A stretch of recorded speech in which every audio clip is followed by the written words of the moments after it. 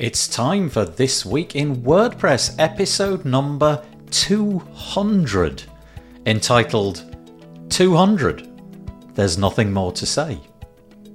It was recorded on Monday, the 14th of March, 2022.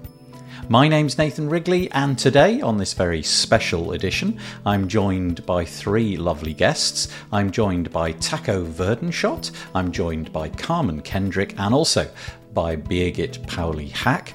First thing to say is that we've got a competition. If you want to win a prize, go to wpbuilds.com/200, and for about a week or so I will leave the prizes up there. All you've got to do is enter your email address and say which prizes you would like to be considered for. There's things from Yoast, from Cadence WP, and also from Stellar WP, and you cannot win the cat.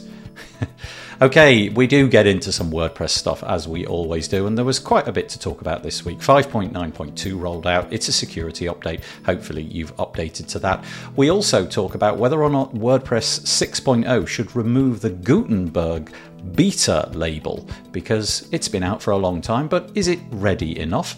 We also talk about the fact that WordPress.com has upped the ante in terms of its marketplace and is asking for plugin developers to join them and hopefully create something a little bit like an iOS or Google Play Store, but in the WordPress.com side of things.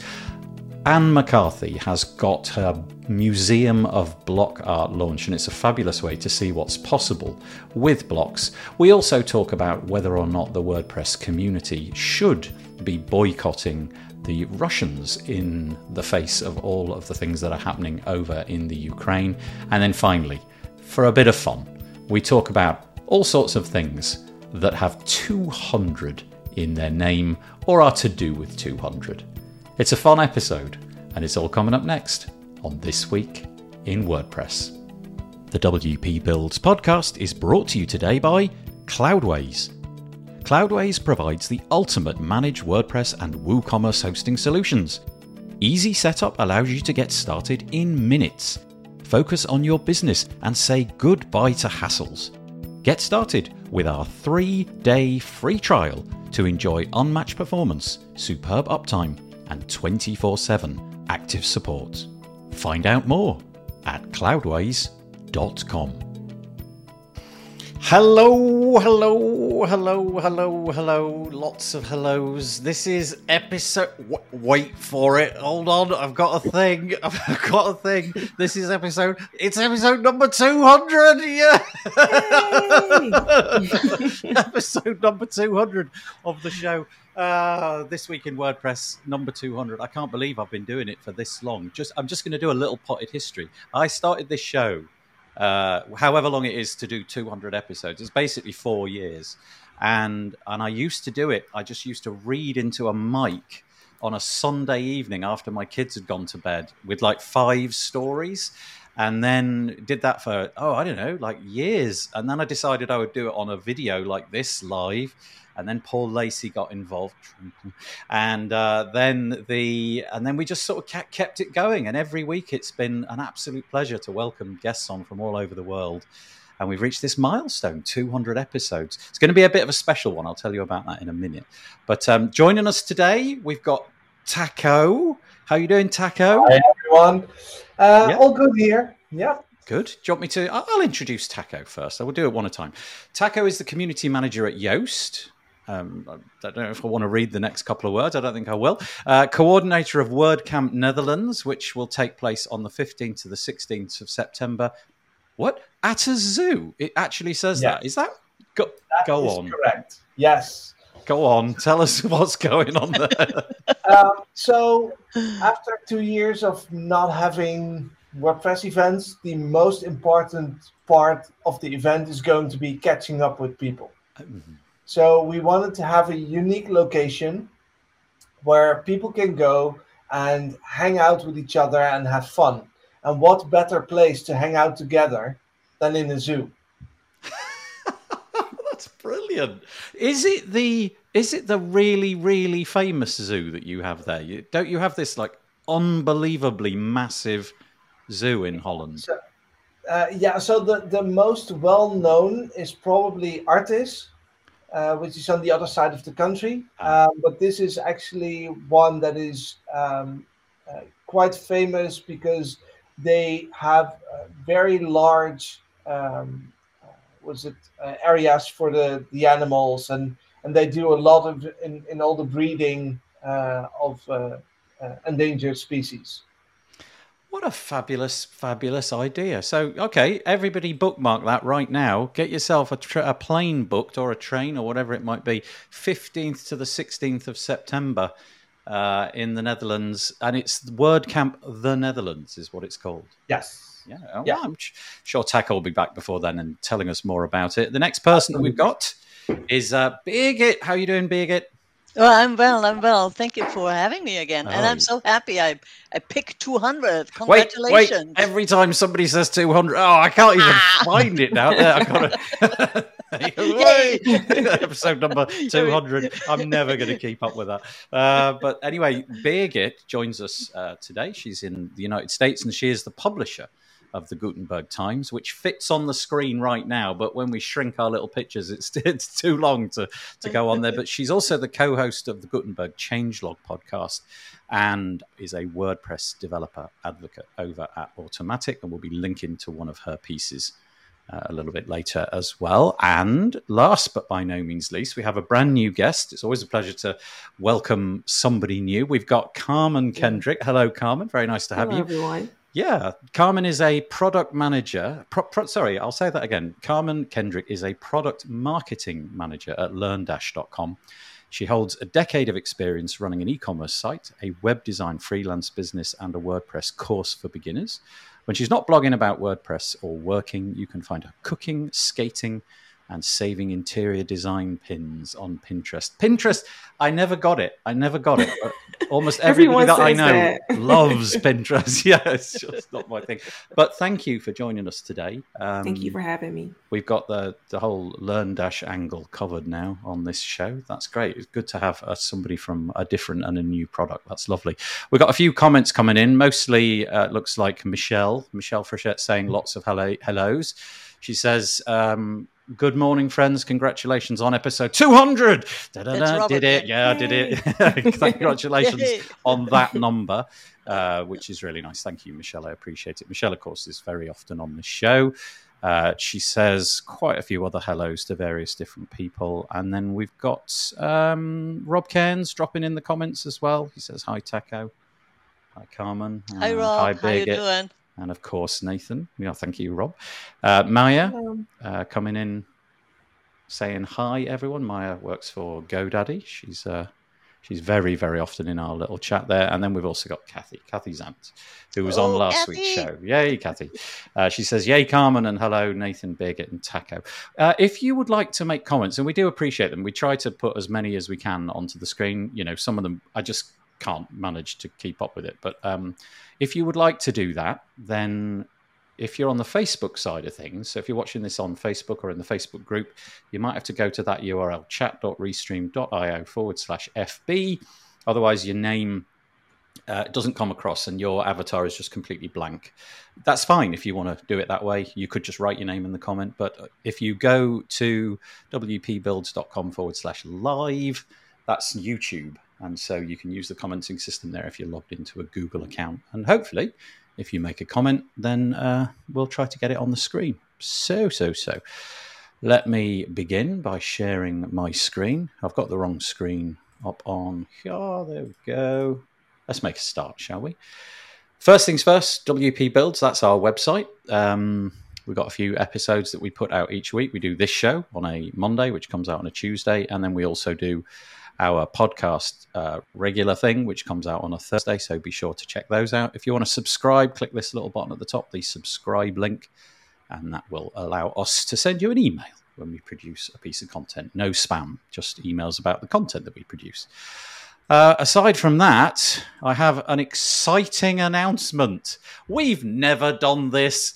I've done giveaways, but in fact, Taco knows the story. For episode 100 of our podcast, so not this show, I organised the most enormous giveaway. It truly was enormous, and it took me about 2 weeks to finalize it all and get it all sorted. So we're sort of paring it down a little bit, but thank you to Taco. Taco was the one that came up with this idea. I really appreciate that. We're just doing a little giveaway to mark the fact that the show has reached episode number 200. Taco's waving. I'll do this every time you say 200. That's great. And this is our little giveaway. I really appreciate the companies that have reached out and offered to give us some prizes. Essentially, they're the companies of the people who contribute often to the show in terms of being a co-host. So Taco is one of our co-hosts, as is Michelle, as is Kathy Zant, as is Remkus, and also the cat that you can see on the screen is also a regular contributor to the show. So here's what you can win. Thanks of all, Taco. The Yoast prizes are as follows: Yoast SEO for WordPress Premium subscription, 1 site, 1 year. So if you fancy getting Yoast SEO Premium, there are 3 of those up for grabs. There's also a Yoast SEO add-on of your choice, 1 site, 1 year. That's just one, right, Taco? Yes, that's just one.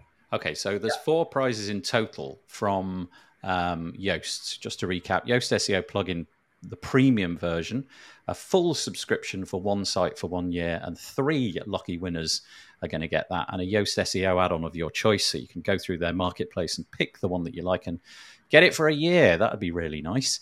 Also, Stellar WP have donated a $200 gift card to snackmagic.com.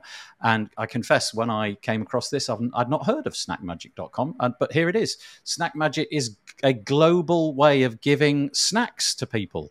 Look at that. Look at these happy people. Just like snacking out. Having a great time. And $200 of snacks. Thing, Nathan. 200. Oh, no. Oh, no. That wasn't so bad. Yeah, I hadn't even made the connection there. Oh, thank you, Birgit. Thank you, Carmen. Yeah, so you're going to get a certain dollar amount of snacks. It starts with a 2 and has 2 zeros on the end. And that's such a cool little gift. Thank you. That was Michelle Frechette that organised that, and also they're giving away. By the way, Nathan, the best thing is that when you go to that website for the first time, you get to accept their cookies.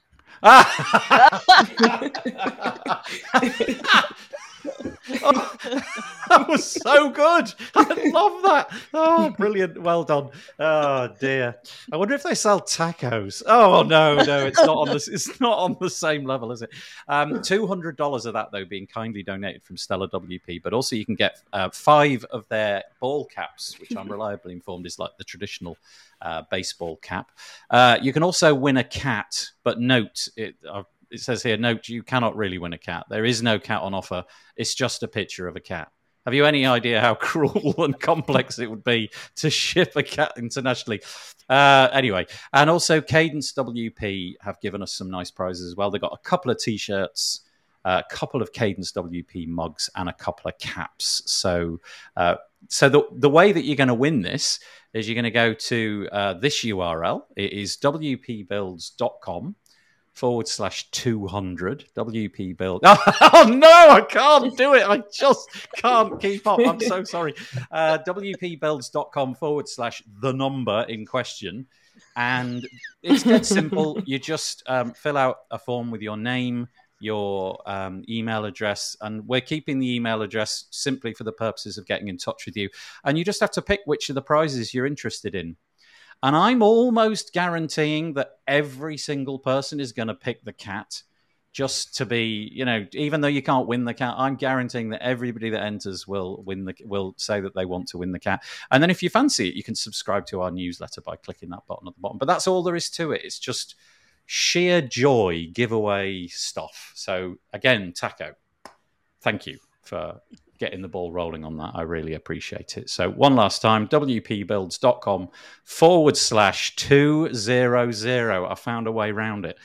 Okay, this is going to be a long show. Michelle, that's right. No, but we're going to get into it properly now. But there we go. That's our little fun bit for this week. And I'll announce the winners probably next week at some point. Okay, it's called This Week in WordPress. So at some point, I guess we should probably get onto some WordPressy type stuff. So here we go. First article this week is over on WordPress.org. You may have noticed that WordPress ticked over to version 5.9.2 during the course of the week. If you're like me, you long ago decided you weren't going to be bothered by having to manually update this stuff, and you're going to go and have made it so that it automatically updated. So all I got was just a bunch of emails saying your site has been updated, and then a minute later your site has been updated. And that's how I want it. This is a security and maintenance release. There is one bug fix and 3 security fixes. So it's not like there's a laundry list of great big problems, but the fact are there are problems, and 3 of them are related to security. So it makes no sense not to go and update your website. So if you've got this not on automation, go and set it up. But there isn't a lot of detail in there. Do any of you know what those security things were about? Because I didn't delve into that. I don't think it's been publicly disclosed yet. Okay. They'll probably do that at a later time when more people had a chance to update, I guess. Yeah. I mean, it makes sense, doesn't it? In the regular world of internet security, there's this sort of 90-day window where you keep things under your hat and, update all the things and then release information about it sort of 90 days later. So anyway, if you haven't done it, go and update to 5.9.2. You won't notice any change really at all, other than the fact that you'll know that you're secure. So, okay, that's the first thing. All right, this is quite an interesting piece. I'm curious to hear what you 3 have to say about this. This is a piece by Justin Tavern. Justin Tavern. I like it. I'm going to start calling him that from now on. This is Justin Tadlock over on the WP Tavern website. It's a piece called Should WordPress 6.0 Remove the Beta Label from the Site Editor? Now, I have to confess that I really wasn't that aware that it was still officially called a beta bit of software, but so it is. And Justin goes on to make the point that the rollout of 5.0 from a public perspective, not from the code and the way that the code was done, but just from the messaging that went out, it was a bit of it was a thing which caused controversy. There was a lot of people who thought that was mishandled and what have you. And because of that, and because we've got so many amazing initiatives going on at the moment, we've just had full site editing come around. You've got this whole different way of building websites, which requires you to have a totally different approach to theming. So you have to have a block-based theme for any of that to even become available. And then the whole UI of everything is really quite different for things like headers and footers and what have you. And because it's not yet finessed and it's not yet perfect, and we've still got a long road ahead of us with that, Justin is basically saying, look, can we keep the beta label for a bit, just so that really any unsuspecting people who start to get into full site editing and all of that, they are aware that could be breaking changes. There might be things which aren't exactly as they ought to be or will be, let's say, in 6 months' time. And he goes to paint the picture that really, even with 6.0, maybe we need to wait till 6.1, which will be quite a long way into the future, probably the months and months and months away. Anyway, I just didn't know what your thoughts are with this. I've been using it for ages. I'm totally happy with it. Haven't really strayed into production use of full site editing, but I think for a non-technical user or somebody that doesn't obsess with WordPress like I do, it would be good to keep the beta label at the moment because of the nature of how it goes. So let's start with Birgit with that, because I imagine you've got things to say on this. Well, I think that Justin definitely has a few points there, and the way that the expectations are handled in the WordPress community, a lot of people kind of considered that or work through site editor like it's already the finished product, and actually didn't attach the beta label to their communication. I think it helps people to manage expectations when it's there with beta and it's not working right. So I think Justin definitely has a point there.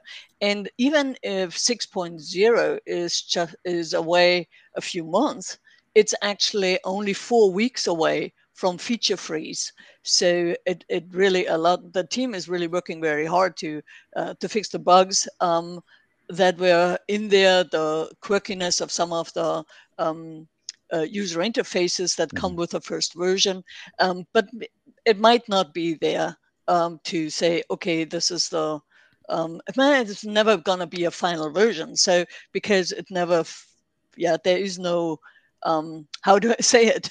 Web has never been a finished product. Yeah. Being a website, being a plugin, being a WordPress core, it's always evolving. So saying, okay, when the beta level is removed, it's now finished, that won't be the case either. WordPress has been a history of getting the minimal viable product out, and then listen to user feedback, and then bring more features in and adopt on and iterate on it. So the beta level is really for the people that don't keep up with the communication that comes out of the team, that are not reading GitHub issues, that are not reading Make Blog, just to kind of have a little indication. Oh, okay, so maybe I shouldn't base my production site on it. So in this, I'm okay with kind of keeping it for 6.0 at least. Yeah. Okay. Any thoughts on that, Carmen or Taco? My thought is, I think it's a great idea to keep it there. I always think about with full site editor, who's actually using it more. I think the people that are technical enough to use it, they understand. But at the same time, users, I don't really think they're 100% there. Are they even using full site editor? As someone that's experienced with WordPress, I have to admit, like, I played with it one time and that was about it, until I learned more about it. So that's always my concern, but I don't see anything wrong with keeping beta in the, showing that it's still in beta mode. Thank you. And Taco. Yeah. Well, and especially because with the default theme 2022, we are sort of setting people up to start using full site editing.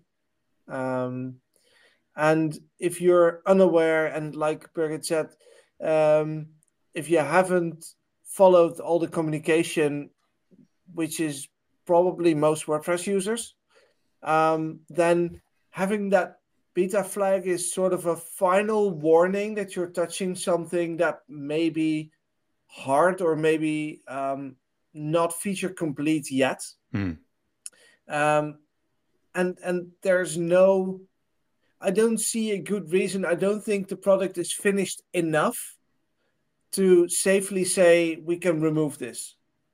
And especially because the feature freeze is this close in the future. I wouldn't even say 6.1 is the good choice. Let's see in about 3 to 6 months if we're far enough ahead to make this user-friendly for the average WordPress website builder. Yeah. Because then it should be out of beta. Yeah. Yeah, it's just an interesting thought. Google is the company that comes to mind when I think about beta products. They basically have, everything's in beta for years. It seems to work perfectly. I used Gmail for probably a good 5 years when it was in beta. I don't quite know what was ever wrong with it, but it seems like a good idea to me, especially if you are entrusting your website to a non-technical user and it's good to know it's not quite finished and things are subject to change. So it's an interesting piece. Thank you, Justin Tavern, for writing that for us this week. That's too funny. Yeah, it's good. This I feel is the big piece of news for this week, and I don't know if this is as big as I'm imagining it could be. Okay, so again, this is on the Tavern site. It's Justin again. I won't keep labouring that joke, but the piece is entitled WordPress.com announces marketplace vision. Plans to partner with developers in the WordPress ecosystem. Okay, I read the piece which Justin was writing about, and I'll link to another piece here, which is over on WordPress.com. It's a blog piece. It was on the 8th of March. It's by Donna Cavalier. If you're looking at the screen, it's called The Future of Plugin Theme and Services Purchases on WordPress.com. And to paraphrase, WordPress.com launched this little experiment a little while ago.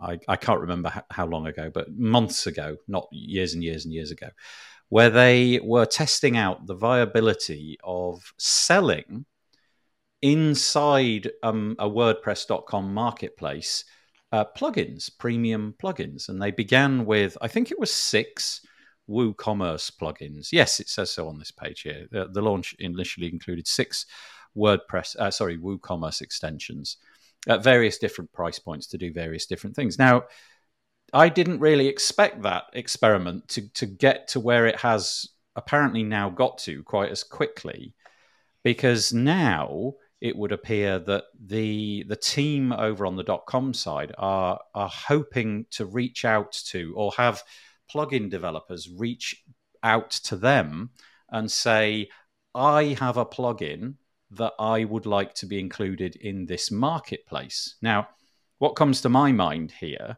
instantly is my mobile phone, and the fact that on there I've got either the iOS App Store or the Google Play Store.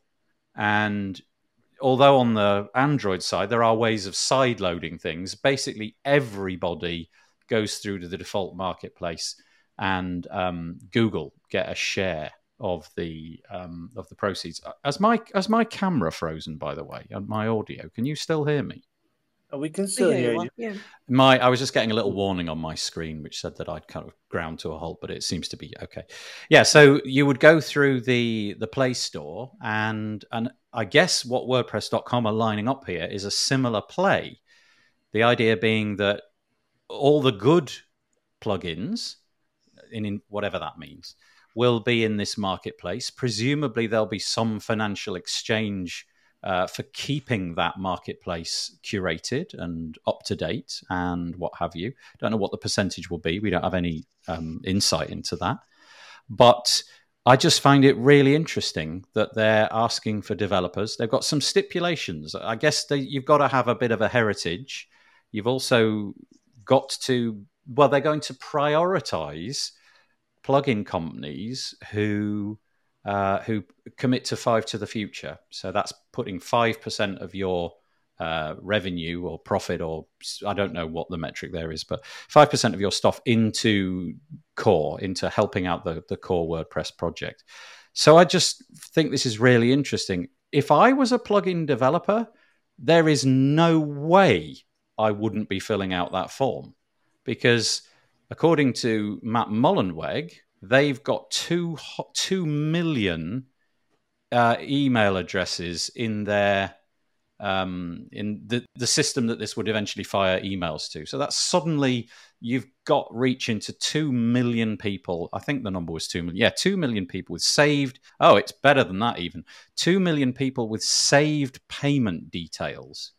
So this is people who all you have to do is convince them to click buy now. You know, they don't have to discover your plugin. It can be found in this marketplace. So just a big change for me, the doing things on the .com side, which were exclusively until now the domain of the .org side, and the fact that it's all going to be in one marketplace. I just find this fascinating. So sorry, my introduction there was huge and long, but I just wanted to lay that one out. So anybody that wants to interrupt, go for it now. Yeah, I think it's not only for plugin developers, it's also a great way for users, because what we have on the .org side is that every site owner needs to keep track of their premium plugins themselves, because each plugin has a different market payment system. Each plugin has a different download system or licensing system. And so I'm really interested in what Yoast, for instance, gonna say about that. But I also feel that, of course, it's a big chance, a big business opportunity for premium plugins. But it's not a new thing. If I remember correctly, WordPress.com also had a marketplace for premium themes. And so some experience was there. And I know that there are quite a few theme developers who had some good revenue coming from WordPress.com. So it's also something, yeah, you mentioned the iPhone or the Android market share or Play Stores. Another way is looking at it that, for instance, Squarespace does that as well. There are plenty of developers who make quite a huge business out of it, selling to Squarespace users. And with Yoast going in both spaces, I think it is an interesting question for them to compare those two and see what happens. Taco, can I ask you a question? Sure. Since Yoast went in on the Shopify side, and I could be completely wrong about this, so just cut me off with this question if it's incorrect. Does Shopify have a marketplace? So can you discover the Yoast for Shopify inside a Shopify marketplace? In fact, that's the only way to Okay. have your app listed on Shopify.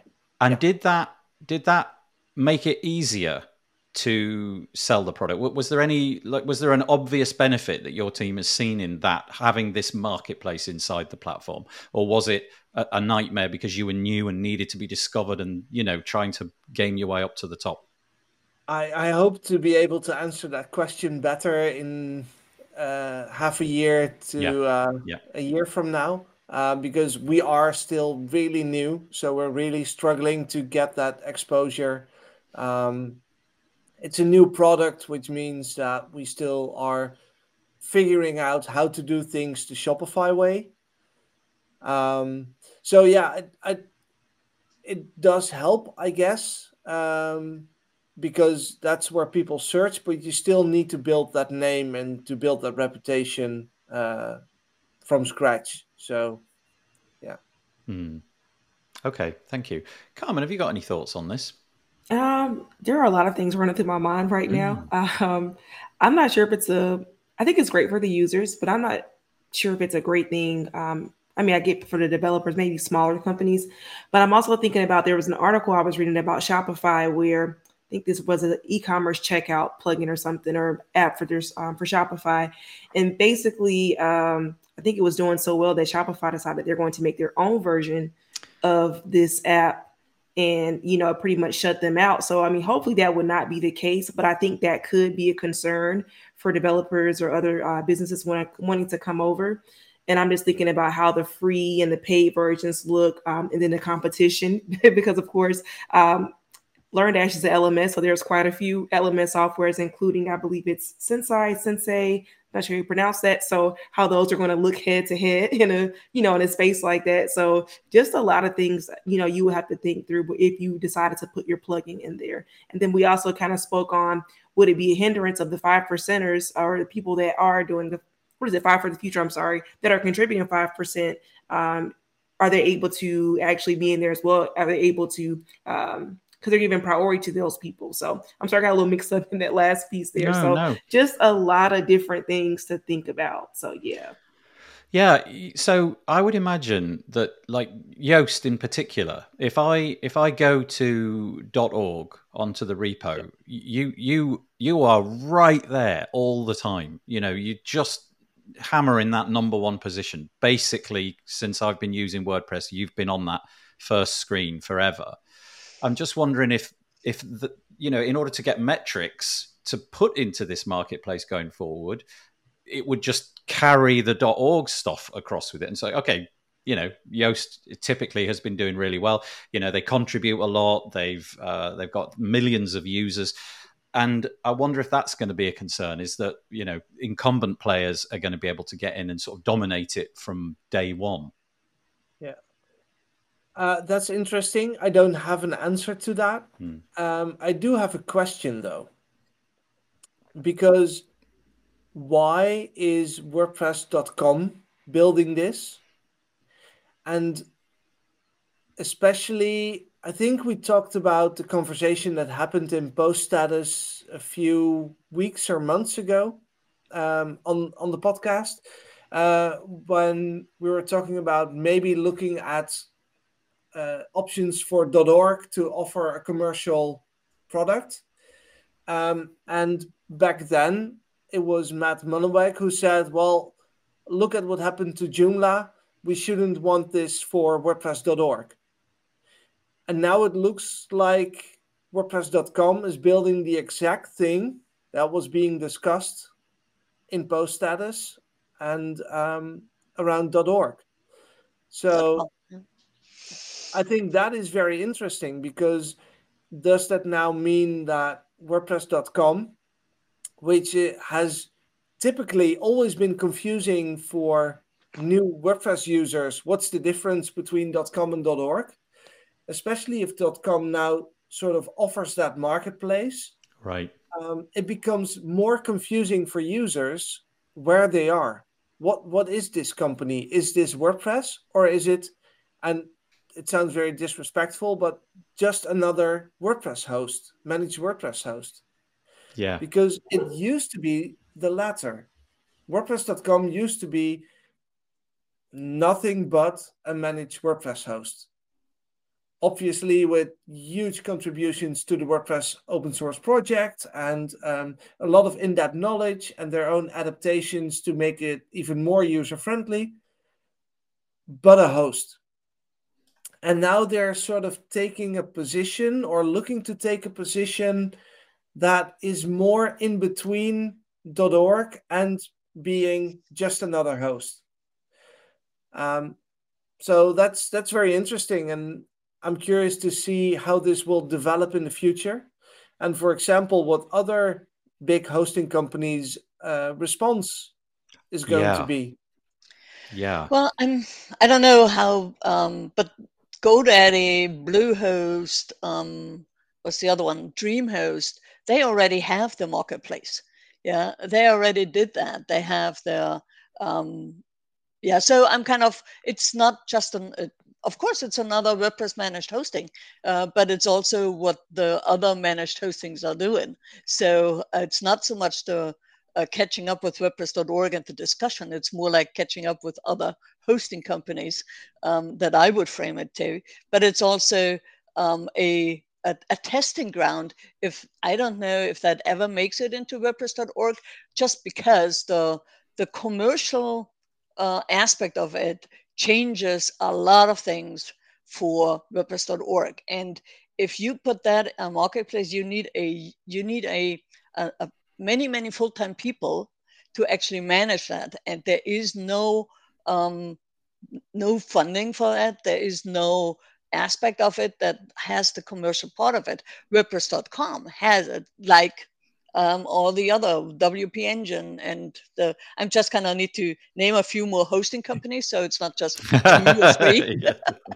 Okay. But it's but about when I look at SiteGround those, and I had sites there when I was working with clients, yeah, and there was always the favorite plugins, the plugins that won't make it to the site or to the hosting companies because they agree with how they're doing it, and also the marketplace. When you go to the plugins, they were always looking at not only that, but also at their own product, like Liquid Web, for instance, has a whole stellar WP suite of plugins, and of course their marketplace is going to put those higher up, and the same with WP Engine with Genesis themes and all that. So I think that's a better place to compare it to than the open source part of it. I want to stick with this story because I think this is probably the biggest one that we've had in a while, actually. So a couple of things came out of what all three of you were saying there. The first one that occurs to me is what you just said, Birgit, about whether or not this ends up on the .org side of things. You know, if this is maybe it was Taco, I can't remember. Sorry, if this is an experiment and it proves to be a successful experiment, will we have something equivalent bolted in to WordPress? Is that a possibility? And if so, that would be quite interesting. So let's deal with that first. Let's just go with that one. Does anybody have any objections to that? If we were to stare into the future 2 years and this had been a runaway success, would anybody have a problem with that going into the .org side of things? In other words, you could put your payment details somewhere and you could just download plugins from this repository, the premium versions. Of course, that's what we're dealing with, not the repo versions, the premium versions. And Would you be happy with that? Is that something that's desirable even? Because on my phone, it's brilliant. It's super convenient. It just is sublime. I remember the first time I ever installed a Linux distribution. So this is going back like 15 years. I remember seeing the package manager and thinking, why doesn't Windows have this? Why do I have to go and get software from every different place? You know, there's reasons for that, but it was a sublime. And then Apple did it, and then they did it on the desktop with their Mac app store and so on. And it's brilliant. It really is a cool thing. So let's just tackle that question. What do we think about a premium marketplace inside the .org version of WordPress? Anybody jump in?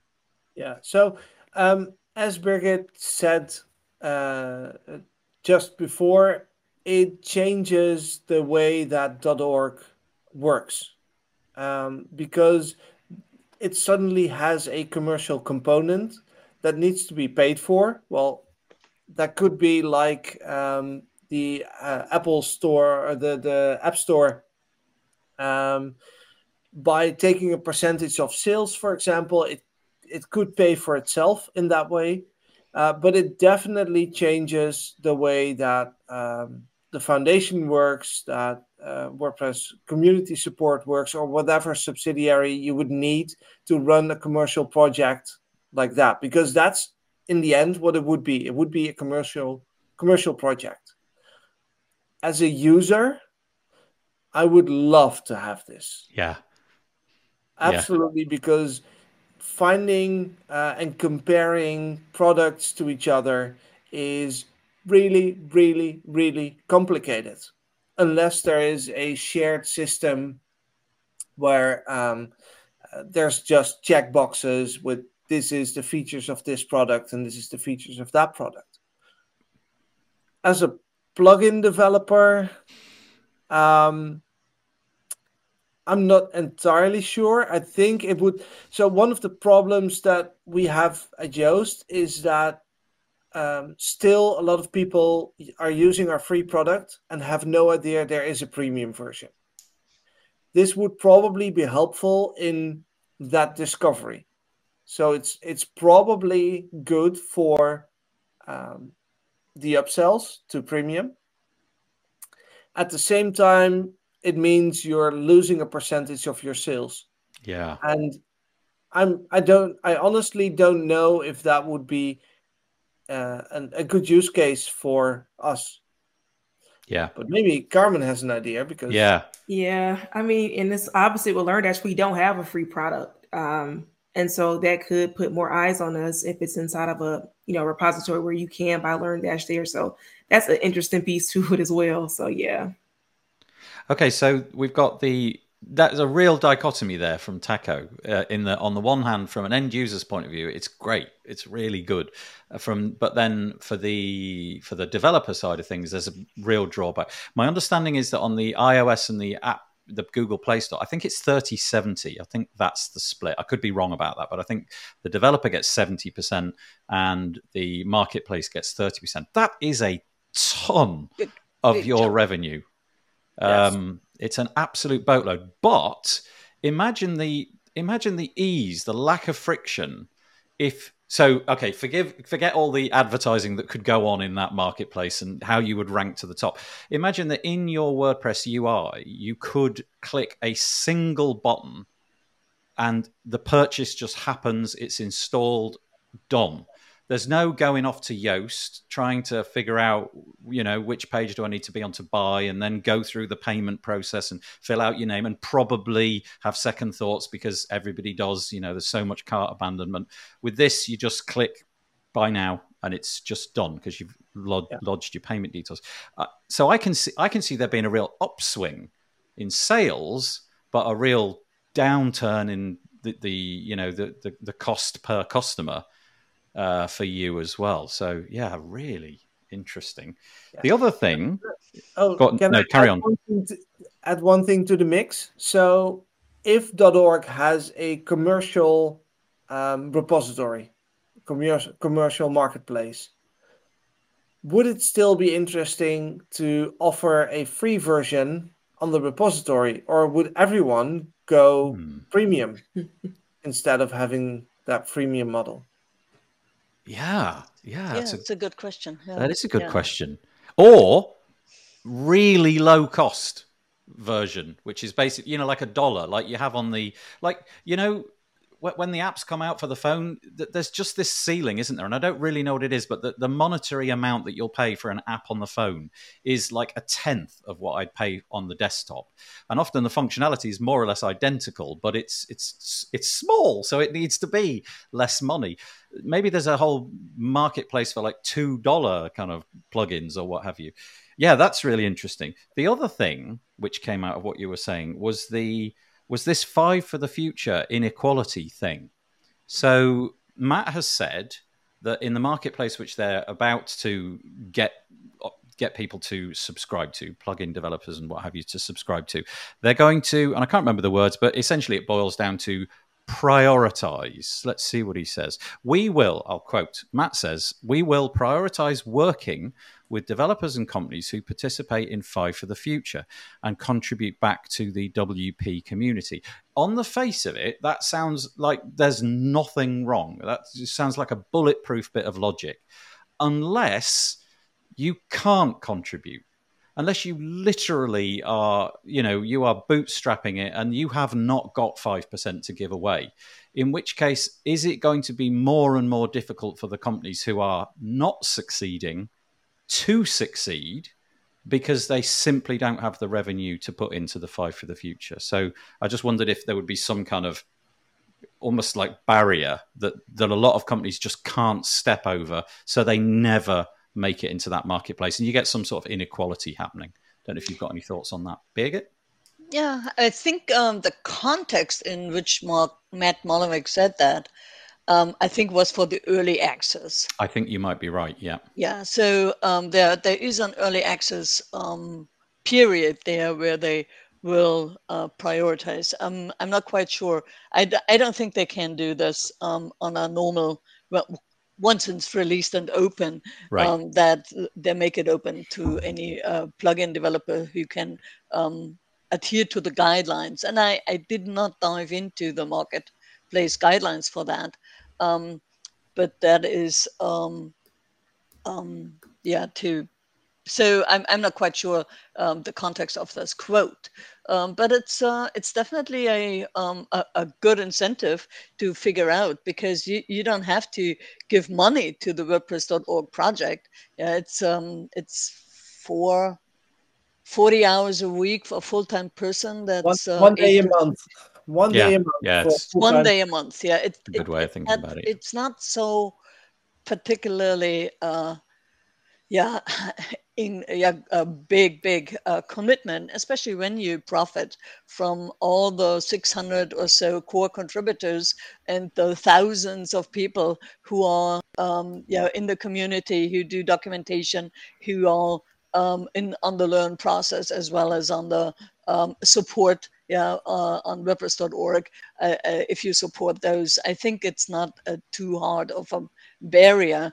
It is for freelancers. I can see that, single person freelancers, or when you're just starting out. But there is a threshold there where you can say, okay, maybe I can write a 1 day a month a documentation piece, or to bring that in, or I do my 100 tickets on the support forum, just to not always talk about code contributions. Yeah. That's a good point. I don't know if you saw right at the bottom of the piece, it kind of almost, the story changes direction a little bit right at the bottom.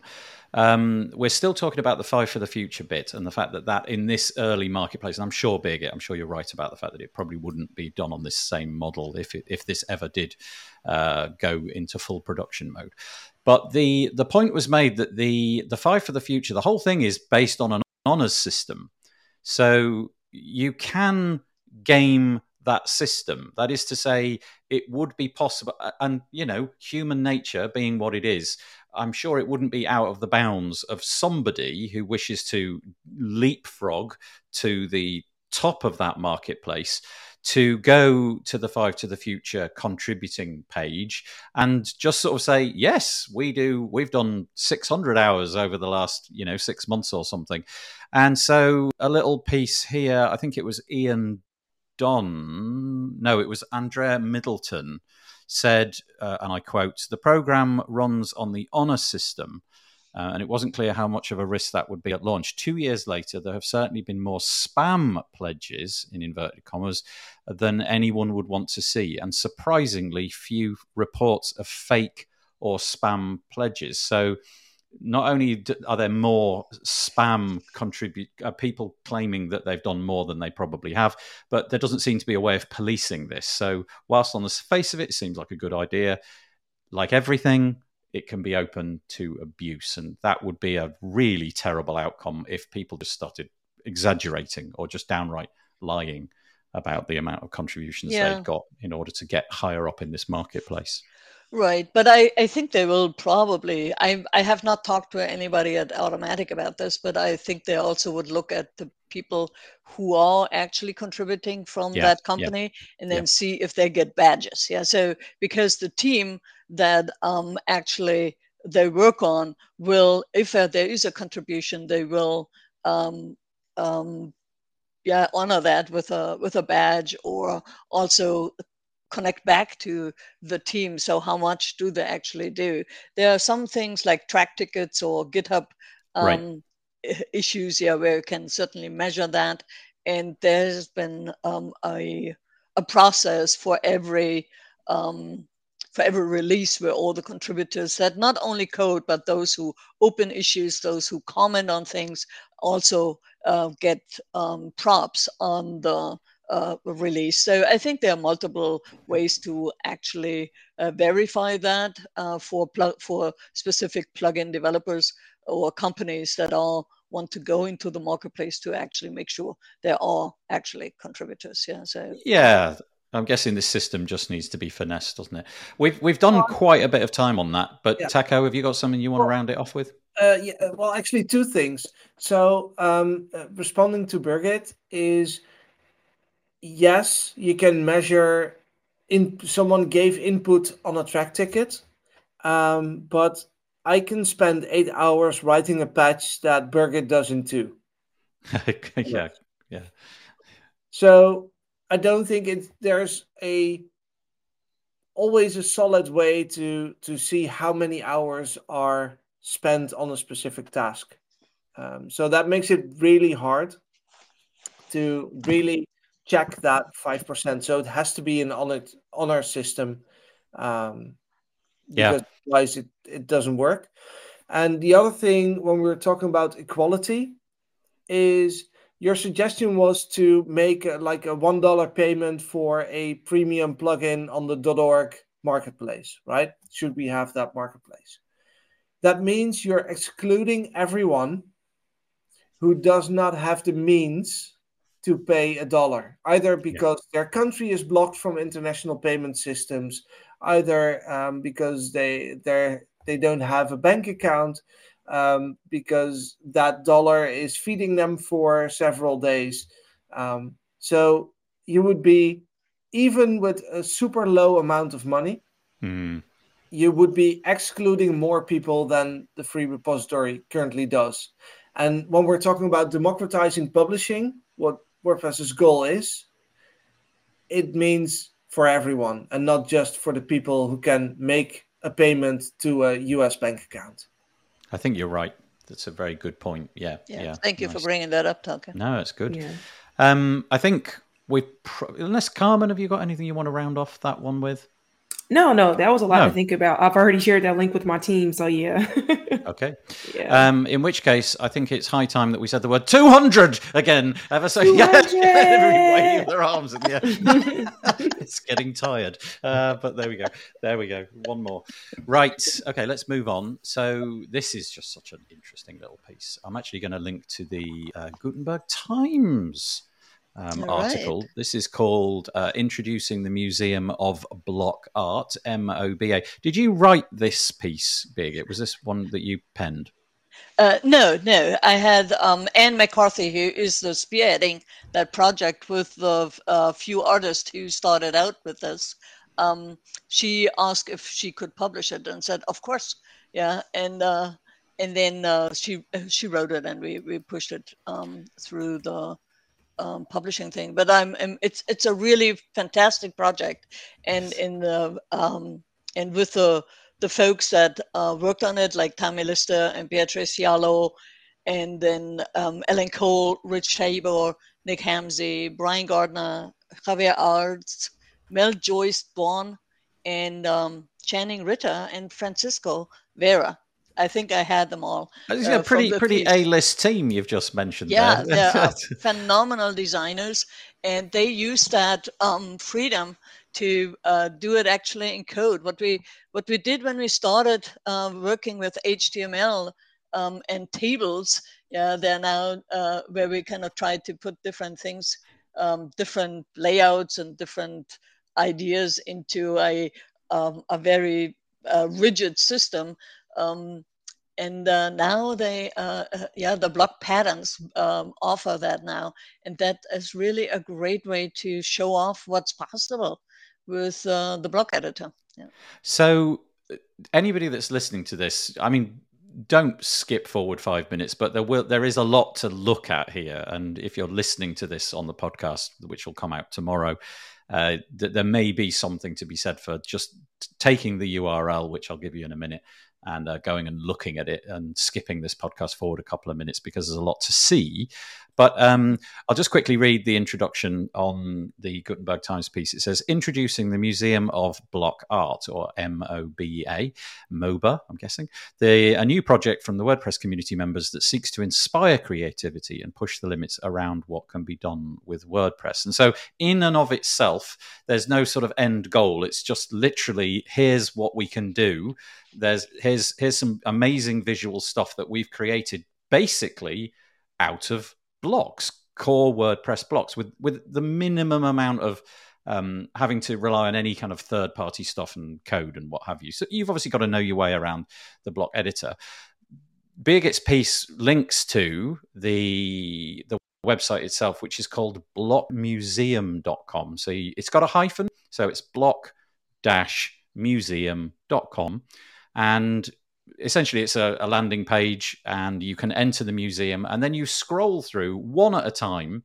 You can look at the designs, and honestly, some of them are just fascinating. I don't know, because I didn't go into the descriptions of any of them one at a time. But how does it work, Birgit? How do I actually access to see, for example, we're staring at one made by Tammy Lister. It's numbered 15. My understanding is there's a way that I can delve into how that was made, right? So when you click on the, let me see, get back to your screen. The number. When you click on the number, then you get the code that was used, and that's pretty much the block pattern code, and you can highlight the whole thing. And then use it and add it into your code editor of the block editor on a page where you want to use that particular pattern. So when you click on the 015 there, there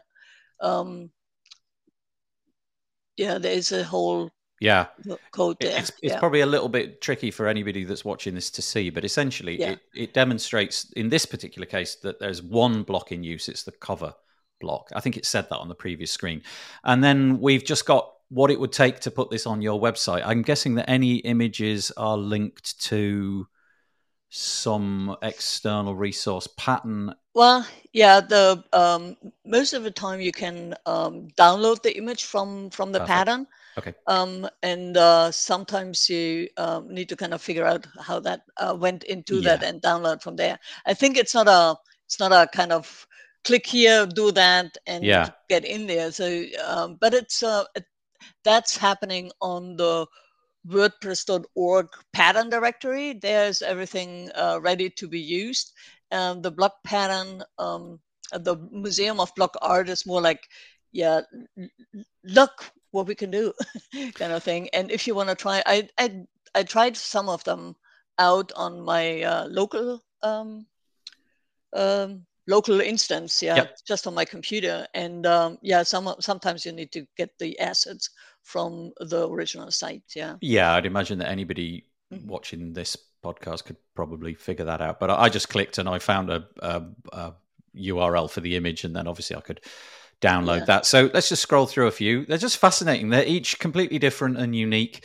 The ones that I saw, there was a lot of contributions from Tammy Lister. This is number 19. I won't try and describe it, but it's just really, really nice to look at. I could totally imagine using that. A little bit more complicated. There's a little bit more going on. It says that there was a group block plus a column block, and I'm trying to get my head around how that was made. And then duotone and gradients and gradients. Yeah, there it all is. Yeah, it's lovely. And then we've got another one by Tammy. Again, I'm not going to describe, but again, group blocks and column blocks. It just gives you an idea how to deploy this stuff. If you go to the in the menu up there and to the index, then you can kind of scroll through the other ones. And I like the walking in Valparaiso. That's the second from the left. Let's put that one up. Yeah, because it uses the columns. And the little video shows you kind of how it moves when you move the columns from left to right. It's really interesting. Yeah. Oh, yay! So you get a different. That kind of I found really interesting. Yeah, that is really interesting. And Taco, you've given me a link to something. Let me just sort of open that up. I don't know what it is, but it's the block composition. Yeah. Is this one that you particularly like the look of? Was it? Yeah. So may I ask you what kind of browser you're using? I'm using Brave. Oh, okay. Yes, it has this new feature.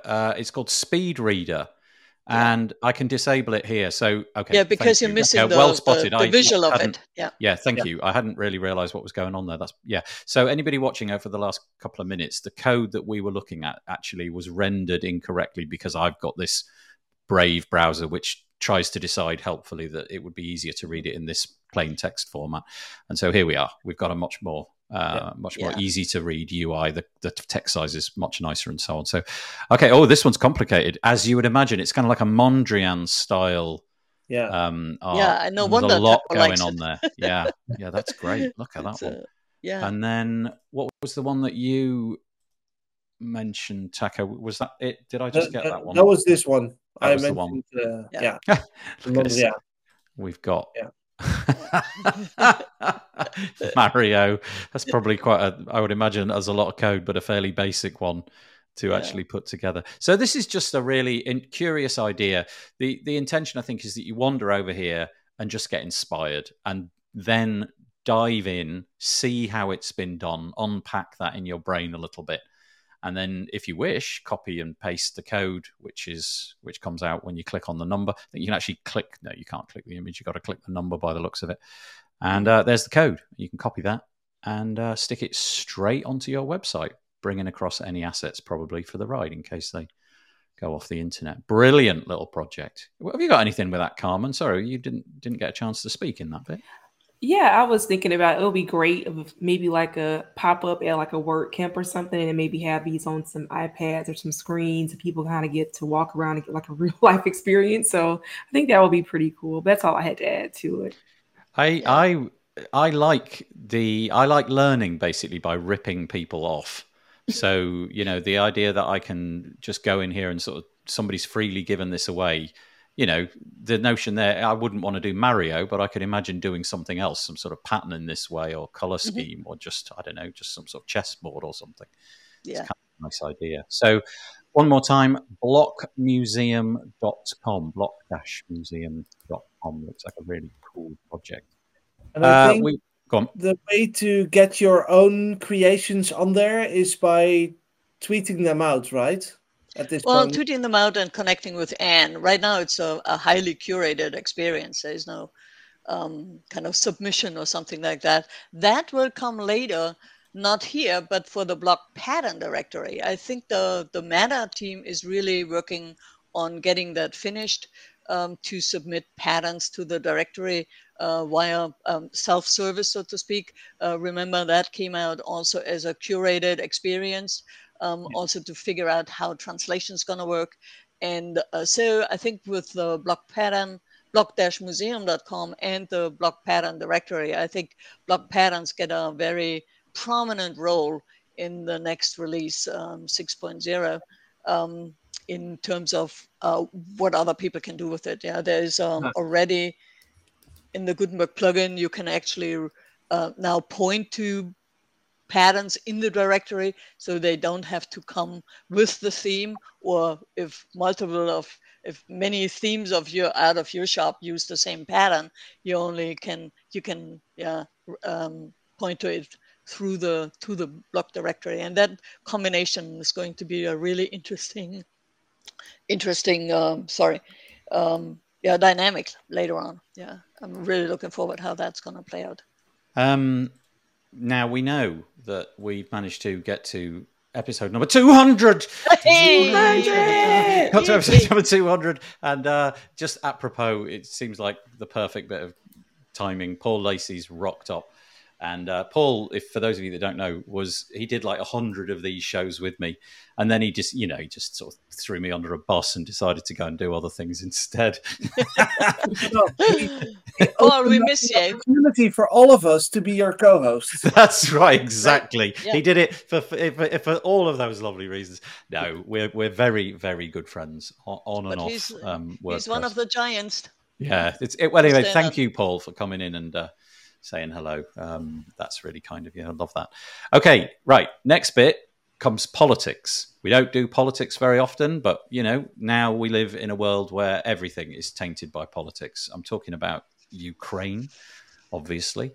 There's an article that appeared more or less exactly the time that this show was on last week. It's by Rob Howard, and it's called "Should the WordPress Community Quit Russia?" Now, this is such an interesting debate. Honestly, anything that you say now is entirely up to you, and nobody's going to hold you to anything. But the article basically goes, the internet, there's massive properties out there. You've got Disney and Netflix, and you can pay online, Visa, MasterCard, all of these kind of things. And they've, in large measure, over the last week or so, they are really thinking about their posture, and in some cases completely collapsing their exposure to Russia, shutting down shops, removing everything. And so the debate goes something like this: should WordPress have a posture on this? Because when you think about it, 43 point whatever, 6 or something % of the internet, I know that's a slightly misleading figure, but let's use it. 43% of the internet is using WordPress. Combined, that's a lot of things. And does WordPress, the community, should we have some sort of position on this? So obviously, you may be on the side of yes, it would be good if WordPress and all WordPress sites were to block access, let's say, to Russia. Everybody stick a firewall up and block IP addresses that work, that come out of Russia. Because the opposite side is WordPress is probably one of the best tools for people who want to have their own content on the internet, unmanaged by, let's say, a political system above them. It's one of the best ways that you can put your own content out there, unfettered. It's yours. You can do with it what you like. So that's the counter argument. For my part, I think it's obviously a personal decision. If you've got a huge property built on WordPress, and let's say, for example, your government requires you to do it, then I guess that's a requirement you've got to obey. But it feels to me like WordPress is a tool which is available to everybody, and it should still be available to everybody, because I can see so many fabulous uses for people who need to be able to use WordPress more than ever right now. So politics, apologies, anybody, just chuck your 2 cents in. Yeah, I feel that it goes against open source, what we are, because if you look at other companies, I don't know if they have this in the terms and conditions, but if you invade another country, then your country can't use our software anymore. So I feel like it does kind of gets open source, and at the same time, you have people, innocent, just citizens of Russia that have nothing to do with this at all.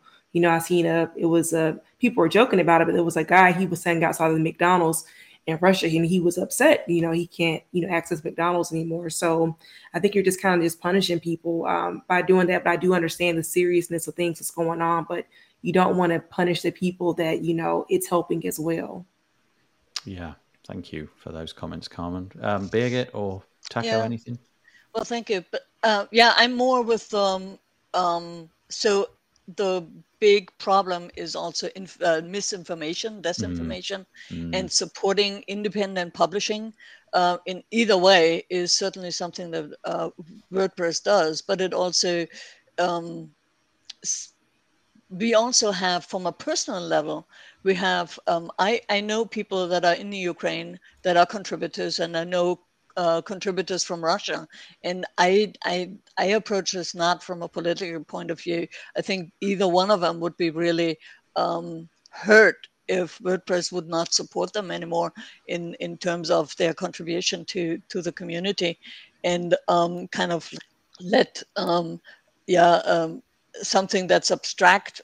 It's very abstract for me right now because I'm in the safety of the United States. It's very real for Ukrainian people, but I don't think that the normal Russian person is actually attacking. Yeah, so having that in the real world community, and we all exist despite certain governments. It's interesting as well because it feels like the big, the platforms that we all know, Twitter, Facebook, Instagram, and all of those.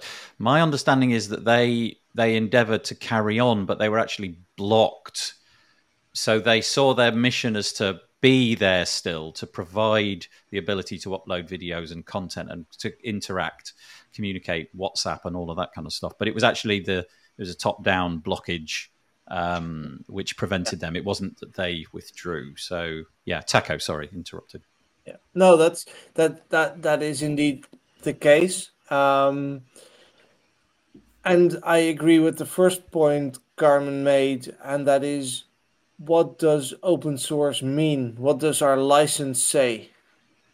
It says our software has all the freedoms and can be used for anything. And that does mean that WordPress is used to publish websites that incite hate. It means that WordPress is used by governments that completely suppress their people. It means that WordPress is used by porn websites. And maybe none of those is what we personally like, what we would prefer WordPress to be used for.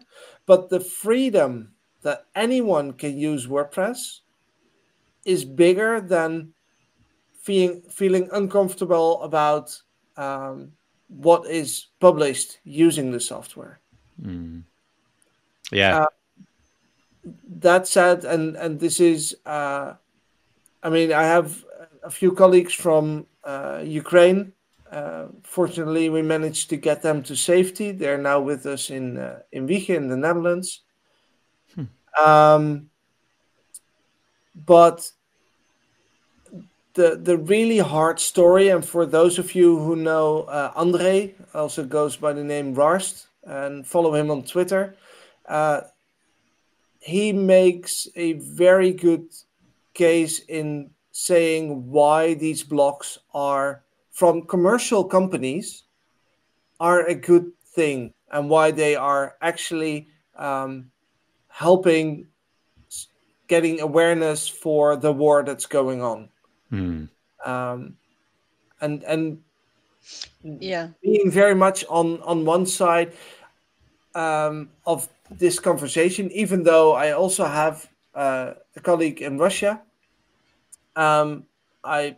my heart is more with Ukraine at this moment, and I don't think that we can safely say that the average person is not a party in this, and thus we should keep them safe, or we should prevent them from not having access to all the companies that pulled out. Because in the end, probably the only way that we can resolve this matter without getting further into a world war is by internal pressure from Russia, from Russians.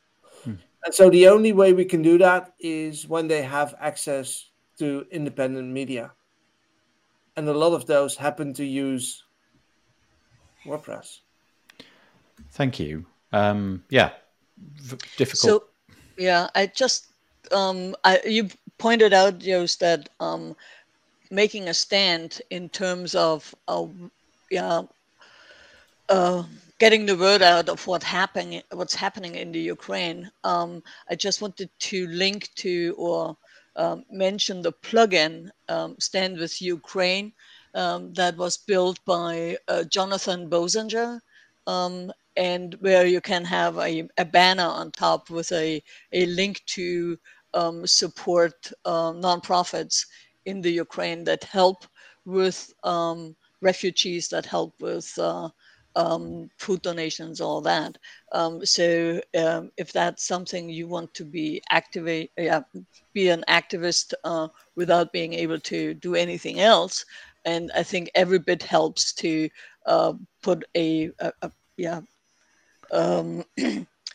display your sympathies and where your heart is. Yeah. Thank you. That's wordpress.org/plugins/stand-with-Ukraine. It's a plugin by, as Birgit said, Jonathan Bossinger. So yeah, that's a nice thing to mention. And I noticed that Taco, you put this into the show, into our little private chat. Do you want to just briefly mention this is Petya Rekovska? Yeah, it's called The Fight for Independent Media. What's this?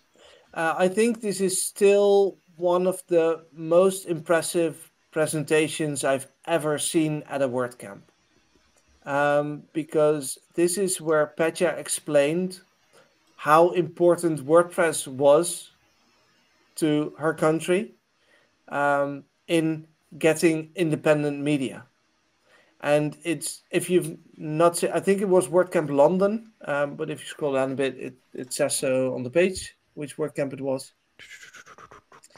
WordCamp Barcelona 2015. Oh, Barcelona 2015. Yep. Right. Yep.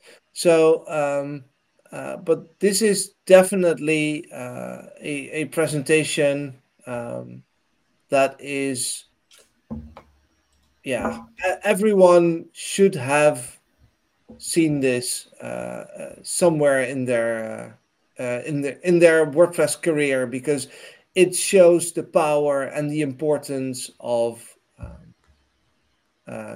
WordPress, and why we should make sure that WordPress is available to anyone.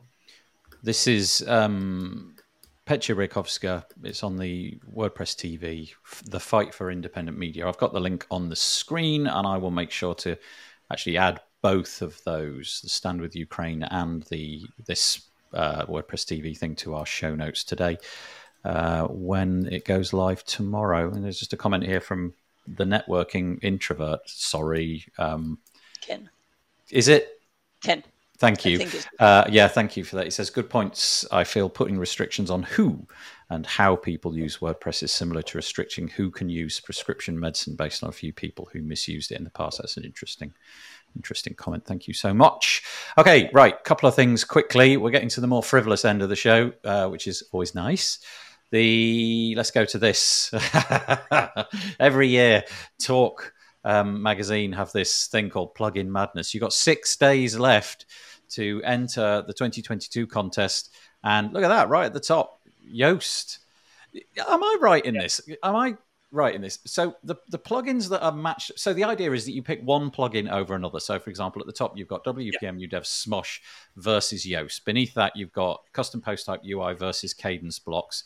And then you've got Media Cleaner versus Speed Booster Pack. And so it goes. And you pick one. So there's no attempt here. They're not trying to compare like that Yoast is in any way similar. It's just pick one that you like and just enjoy it. It's just a bit of fun. Just popular vote. Okay, if you click on View Full Bracket, where's that?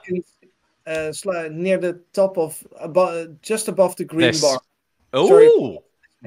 So this is the entire competition, and that week was just the first round. It started with 64 plugins. So obviously, because they go head-to-head every week, only 32 are left in this round. Then there's 16 in the next, 8 in the next, etc., until there's 2 left for a grand finale. Got it. So yeah, it's a in the bracket style first competition.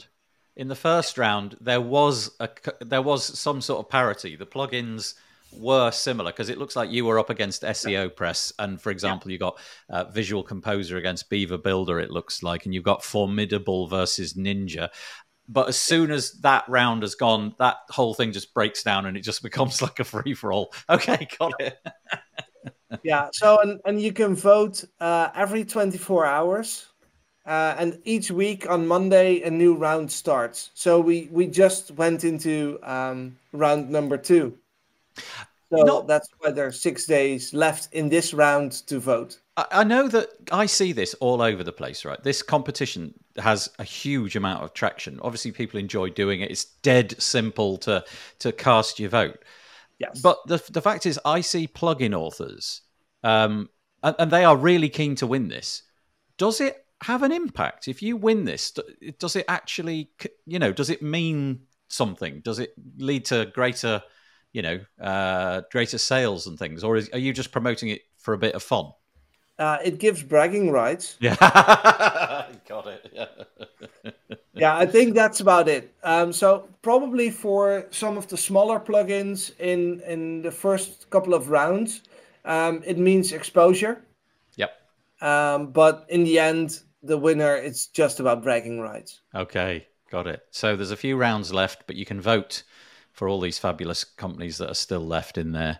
Carmen, I don't know if LearnDash is in there. I didn't inspect that, but if it was... I think we may have lost that first round. Oh, no! So, yeah. Unfortunately. Anyway, you can go to talkmag.io/plugin madness. And one last proper piece of news just before we go on to the silly facts around the number 200. See what I did there?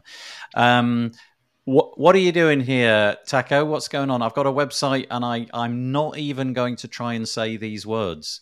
Because... Yeah, sorry. So the piece I wrote is in Dutch, but with Google Translate, you should be able to translate. So obviously, we have a lot of refugees around the world, people having to flee their homes for all sorts of reasons. None of them is good. And there is a Dutch foundation, the Refugee Foundation, that organizes a 40-kilometer walk to raise money for helping refugees around the world. And a friend of mine convinced me to participate. So I'll be walking 40 kilometers. And obviously, the idea is that you can sponsor me. So that we together raise as much money as possible for helping refugees everywhere, including Ukraine. That's so cool. So there's a much shorter URL than the one that I just put up. So it's Taco Verdo, which is Taco's site. Taco Verdo, verdo.com/NVDV, which I'm guessing is the acronym for the event or something. NVDV. And you can raise money. It looks like it at the minute, 361 euros has been pledged. So let's see if we can get that a little bit higher. Okay. Oh, that's cool. Well done, Taco. When's it happening? On the 19th of June. So it starts way away. Midnight. Yeah, starting at midnight, and it will be an entire night. Oh, at least it'll be warm by then. That'll be something. Right. Okay. Now, because it is... Oh, no, I've got to queue up the graphic now. Because it is episode number 200. 200. I love the fact that you're all participating and doing that's brilliant. Because it is episode that number, I just thought it'd be a bit of fun to play with that number a little bit. And so I found a collection of facts. You may find these interesting. You may find them dreadfully dull. But here are facts. Lots and lots of facts about that number. I'm not going to press the button every time because we'll be here all day. But did you know, for example, I'll do like 10 or so of them, and maybe, you could pick one out that you like and do it yourself. Let's go for, according to Belfast Zoo, there are only, well, you have a guess. How many giant anteaters living in zoos around the world? What would you guess that number to be, roughly speaking? Have a think for a minute. Before today, I would have made a different guess, but right now I would say 200. Well, it's funny you should say that. It is. It is, in fact, the number 200. According to Belfast Zoo, there are only 200 giant anteaters living in zoos around the world. Okay, this is good. Anybody want to guess what the Roman numerals CC stand for? If you wrote the numerals C and then C, what do you reckon? That would be roughly? Any thoughts on? It's the number 200. So there you go. If you ever did Latin class, we had to do Latin at school. I absolutely hated it. This is an interesting one. Did you know that 200 lustrums, say that word again, 200 lustrums is a millennia? So it's 1,000 years. So how much is a lustrum then? 5 whole years. Yeah, thank you. I'm glad that one of us can do maths. Did you know that in Unix time, 200, the number 200 in Unix time is equal to Thursday, January the 1st, 1970 at exactly 12:03 and 20 seconds GMT. Of course you knew that. That was, of course. How? Yeah. In sign language, I guess this makes sense, but I didn't know it.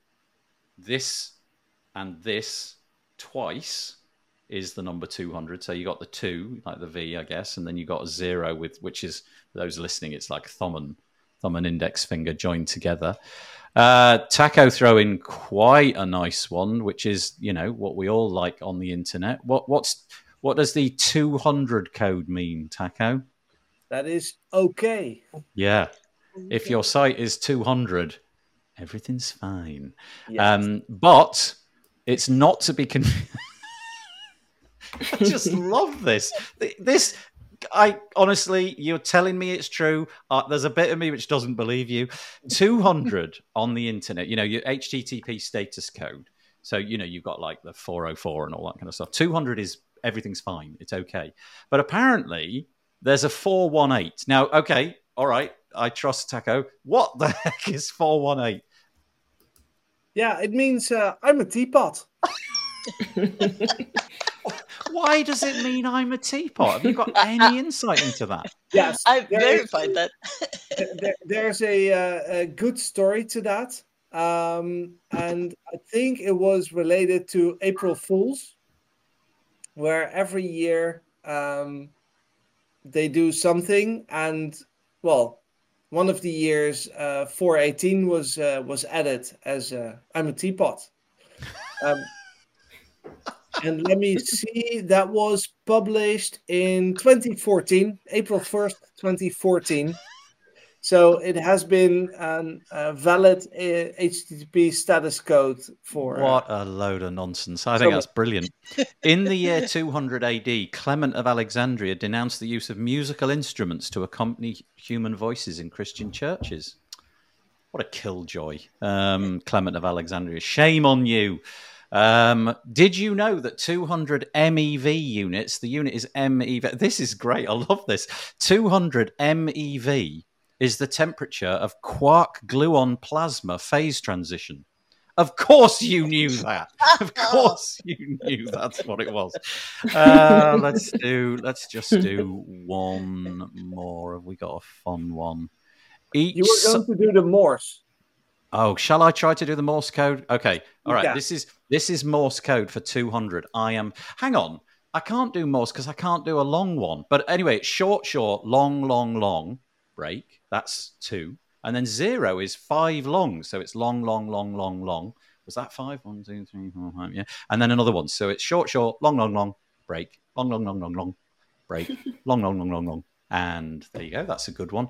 And the square root of 200 is 14.142136. That sounds almost like pi almost, but it's not quite. Without the 14 at the beginning. 3 point. Okay, that's it. That's all the crazy facts that I've got for the number 200. I would thank you so much for being good sports about my ridiculous 200 obsession this week. I would remind you, thanks, Big. You're carrying on there. Just a quick one before we go. I'll put this caption back up. This is our competition. If you want to win, Yoast have given us a site license 1 year for 3 sites. That's their premium subscription. You can win that, or you can also win from Yoast an SEO add-on of your choice for 1 year for 1 site.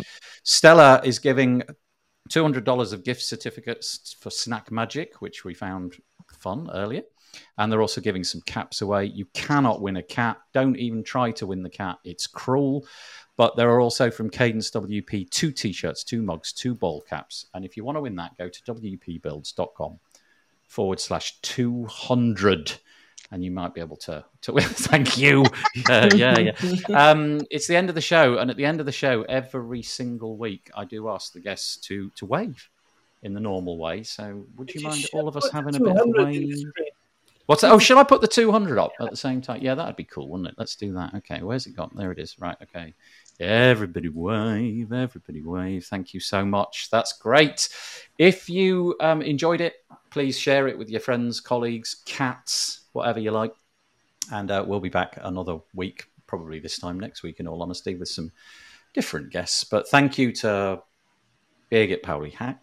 Thank you to Taco Verdenschott, and thank you to Carmen Kendrick for joining us today.